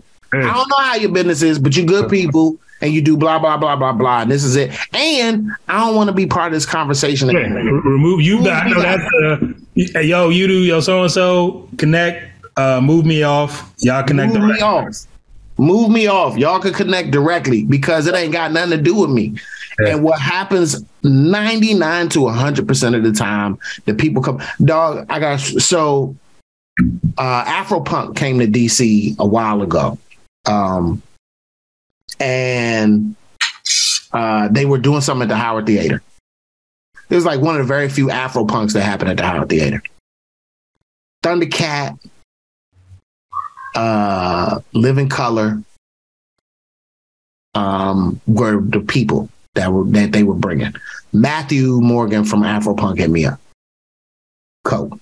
Coming to DC, I need a group that has the most following to open. This is the first time Living Color is going to be playing in a while. We got Thundercat coming. I need the group that's going to have the most following to be there. Can you help me curate this joint? I need graffiti artists. I need DJs. Help me out. I was like, bet. I put together the full roster. I was like, if you need, and I put like multiple people. So I was like, if you want graffiti, I need you to have like Shay Love, or you can get a Neocon, or you can get, I can't even remember who else I said, either Ultra or Corey Stowers or somebody else, or Kelly Tolles or somebody, right? So I put 3 folks together to do the art. Then for DJs, I was like, you got Underdog, you got Native Son, you got Main Squeeze. I can't remember who else I said. I think it was Kelly, Cleveland Brown. Right. So I put all these joints together and I was like, this person does this person does this person is here, this person at this intersection, this person did Afropunk before, boom, boom, boom, boom, boom. So I broke that down, DJs. Then when it came to groups, I said Black Alley has the most following, but they're the furthest away from punk. They do a little rock joint, but it's not punk, but it's not go-go. It's a nice little blend, but they got the most following. Redline Graffiti is exactly kind of what you need in that space, but they don't got the people, right? And then I said one other group. And then I sent it to Matt. Matt called me. He was like, yo, I really love this. Let's discuss it. I'm discussing. And he was like, You don't want to open this joint? And I was like, dog, that's not the question you asked me. You asked me who had the most following. I will kill this show. Absolutely. I ain't got the most following. Just let's be honest. Like, people would love to see that, people would see it, but it ain't going to bring them out. Like, if you got Black Alley to bring it out, it's going to be crazy. But I'm not going to tell you that Black Alley is the end all be all. I'm saying that here's the groups. Oh, I've Red, Gold, Green. That was the other group. So I said, these are the groups, the most following, Black Alley, second, Red, Gold, Green, third, Red Line Graffiti. Black Alley got the Go-Go Mix. They going to have a crowd. It's going to be crazy nutball. You know, the Red, Gold, Green, they're going to bring in a VA. It's going to be decent. It ain't going to be the crazy nutball of Black Alley because it don't have the go-go element, and you got to understand the city. And Redline Graffiti fits exactly what this bill would be put in order. It'll be musically, it'll be insane, right? Redline Graffiti, Thundercat, then Living Color. Oh my God, that's a great progression. But they ain't gonna bring all the people because they gotta follow him, but it ain't Black Alley following. That dude was like, man, this is the most honest shit anybody has ever done. He was like, you could play the show anytime if you want. I was like, dog, that's not what you asked me. He was like, you know, you could come do Afropunk. You could do. I was like, I know what I can do. I know the favors I could call in, but that's not what you asked me to do. You asked me to be honest about who I am and not insert myself into the situation. You didn't say that, but that's what I took from it. I'm like, no, you asked me a specific question. I think a lot of times when we get put in these business opportunities, decisions that need to be made, like, man, there's so many people that could get bags if they really would just move themselves out the way. You know a specific joint reason. I had a whole tech company trying to give away millions of dollars, and this Bama would not hit me back. I'm like, Young, do you understand? Like, Young, I'm not out here playing with you, bro. Like, I'm not trying to up dog for the connect you to at least got 10%, at least. They want to give you millions of dollars. Like, I'm not even playing. The tech company is like, how can we reach this dude?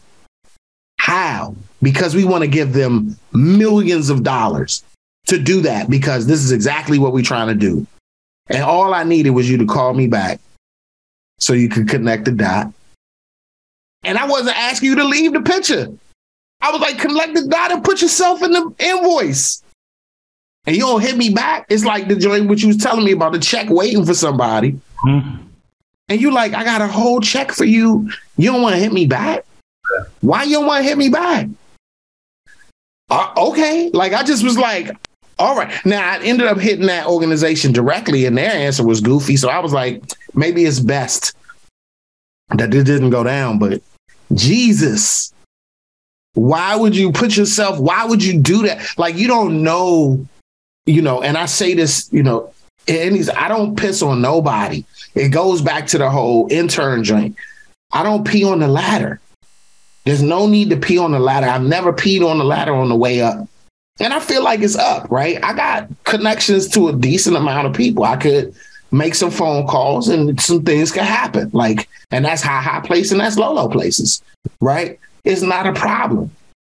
But don't try to judge it based on your perception of who I am. Like, nah, I'm not over at all the parties with you. Nah, I'm not in the room with that person 100% of the time. But the room that they want to get into, I'm already in. Like, I'm in the room they want to get into. Y'all in the room partying, like y'all popping bottles and in this room and y'all in Miami and y'all over here and y'all over there. That's cool. But the room you really want to be in, oh, I could walk in that room anytime. That's my room. Like, that's everybody in that room is the homie. And they love me because I never tried to get in the room.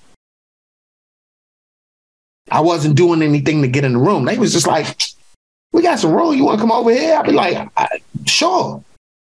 I can hang out. You want to drink? Yeah. Well, we doing it in this room. All right. Like, that's the room you want to be in. That's the room your people want to be in. I'm sitting over there waiting. Like, Young, I wish you would just hit me back so you can come over to this room. I know you want to be in this room. Like, I know you. This is where I want to make the play for you to be in the room, but you goofy. You too goofy to even see that I'm already sitting over here in this room. That's the crazy part. and having that access. I told you I'm working on this thing to start this fund. It's amazing. Looking at A, the lack of Black people in tech, B, the lack of Black money in tech, right? And just seeing that void, and then trying to make this. I just designed a whole grant. It ain't even out yet. It'll be out next year, first quarter next year. You'll see it. I came up with a new name, like an amalgamation is a name to go together. And this is going to be a yearly grant, and it's giving away $250,000 to 10 artists. We're going to give 10 artists $25K each to reimagine some stuff, like every year. Like, yeah. And that's from a company that wants to, that's a tech company. But they were like, yo, can you help us design this grant? And I'm like, you need a grant for artists, because artists really need to be stood up, like visual. And we're not limiting the discipline.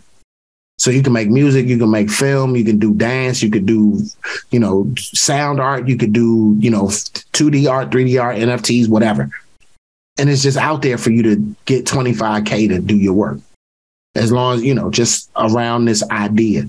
Son, like, that's a minimum amount that I got connections to.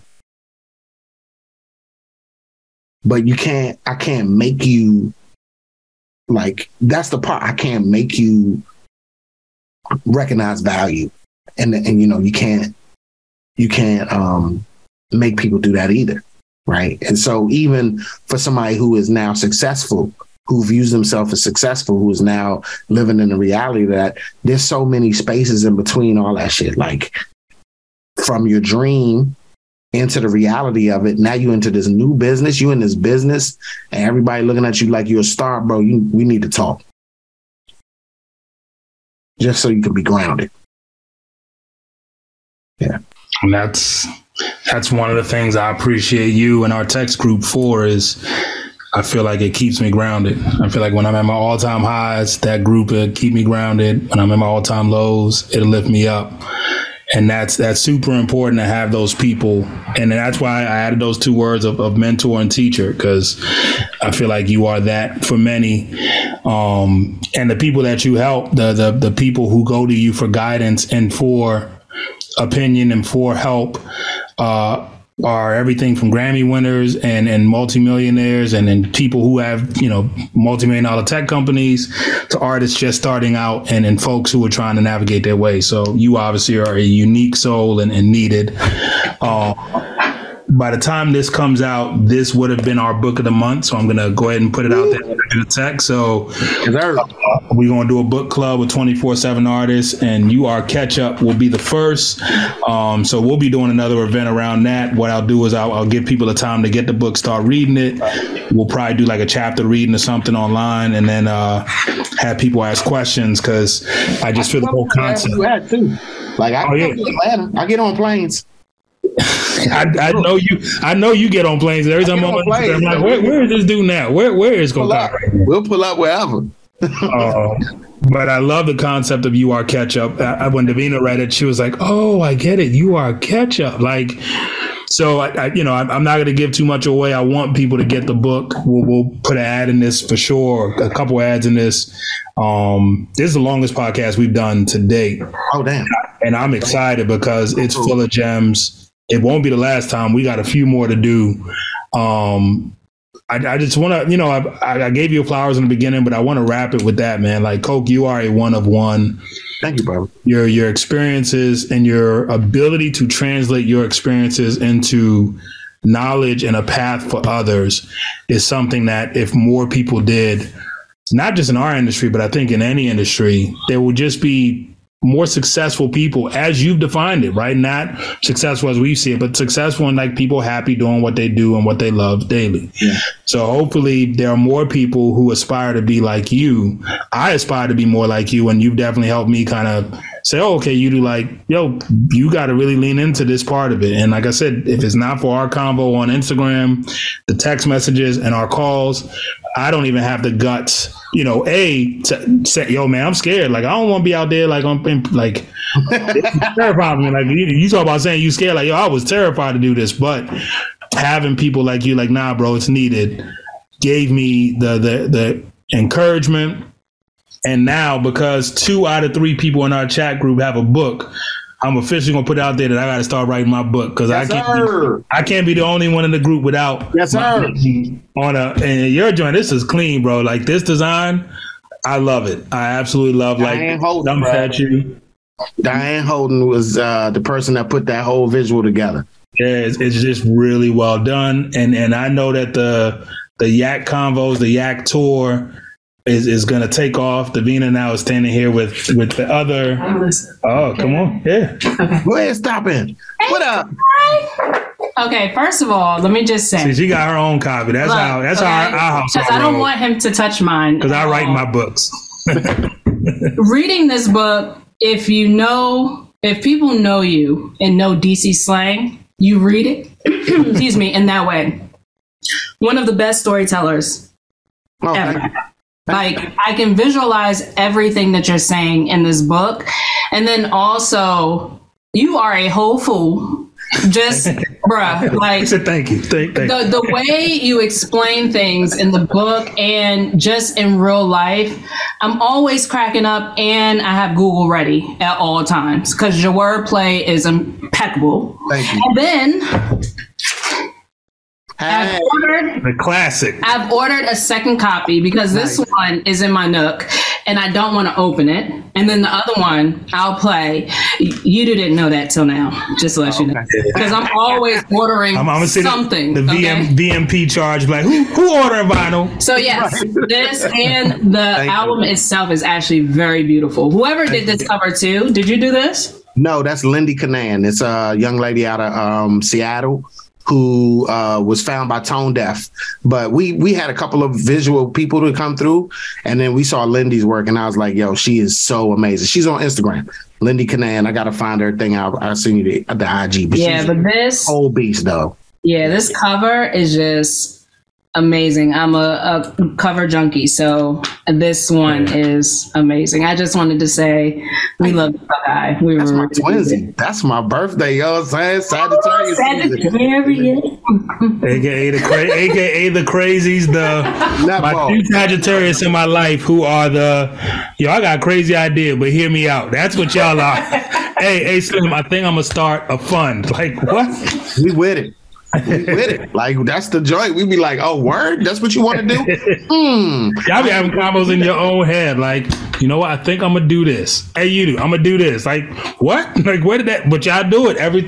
This was a text message. This was a random, hey, bro, I think I'm going to write a book. I'm now holding said book. Like, so I love it, man. I'm inspired by you.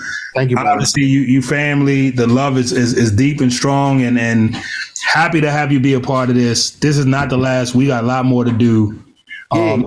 Any parting words for the young next Kokayi that's out there, male, female, whatever they are, that is taking their first journey, taking their steps onto their journey? Look, Slim, everybody don't have the answers.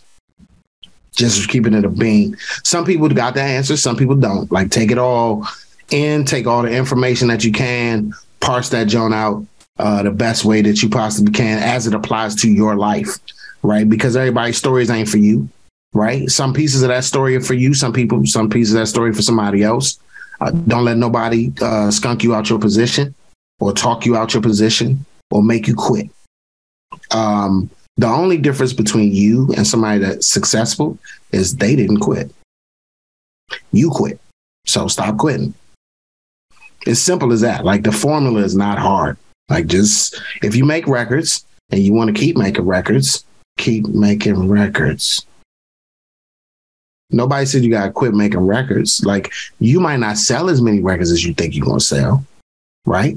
The records might not be mixed the way you want them to be mixed, or mastered the way you want them to be mastered, or even to the audience, or not on a label, or all this other extra extemporaneous stuff that ain't got nothing to do with you making music. Go make the music. Like I got mad albums that I could put out. I'm just persnickety, right? About what I'm gonna put out. But I got them. It ain't like they don't exist. I still make them. I'm just persnickety. So you ain't got to be persnickety. You could just do you and just put them Jones out, because right now, TuneCore, United Masters, who them other people? All them people. They out here. Like Discord, Discog, whatever them people are. Disc Junkie. I don't know the Bammers. But what I'm saying is it's opportunities and ways to release your music into the streaming platform. 100,000 records go up on streaming platforms every day. That means somebody out here, 100,000 people is putting out records every day. 100,001 ain't gonna hurt nobody. So go ahead and be that one. I love it. That's great words to end on. Kokayi, I love you, brother. Love you too, man. I will forever be indebted to you for the knowledge and wisdom you've dropped on me, and hopefully others tap in and soak up some of this game. Same, man. You know, I hold you in high regard, bro. Like that is not, I don't blow smoke and I don't give people flowers that don't deserve them. You have been a great inspiration to me personally, a great help to me and my family. And you know, I don't need no check to say all the good shit about you that I believe in you. But the check is on the way. I ain't worried about that. But I believe in you, and I believe in everything that you're doing. And you know me, I'm loyal, so I'm down for whatever. However we gotta make this work. I'm ready to open up these bungalows in Liberia, Ghana. I'm trying to sit by the seaside in Ghana and go ahead and make these records. Oh man, speak it. Oh, brother, it's coming. Yes, so, sir. Let's get it. All right, love you, man. Much love to you, brother. You and the fam. Be good. Sir.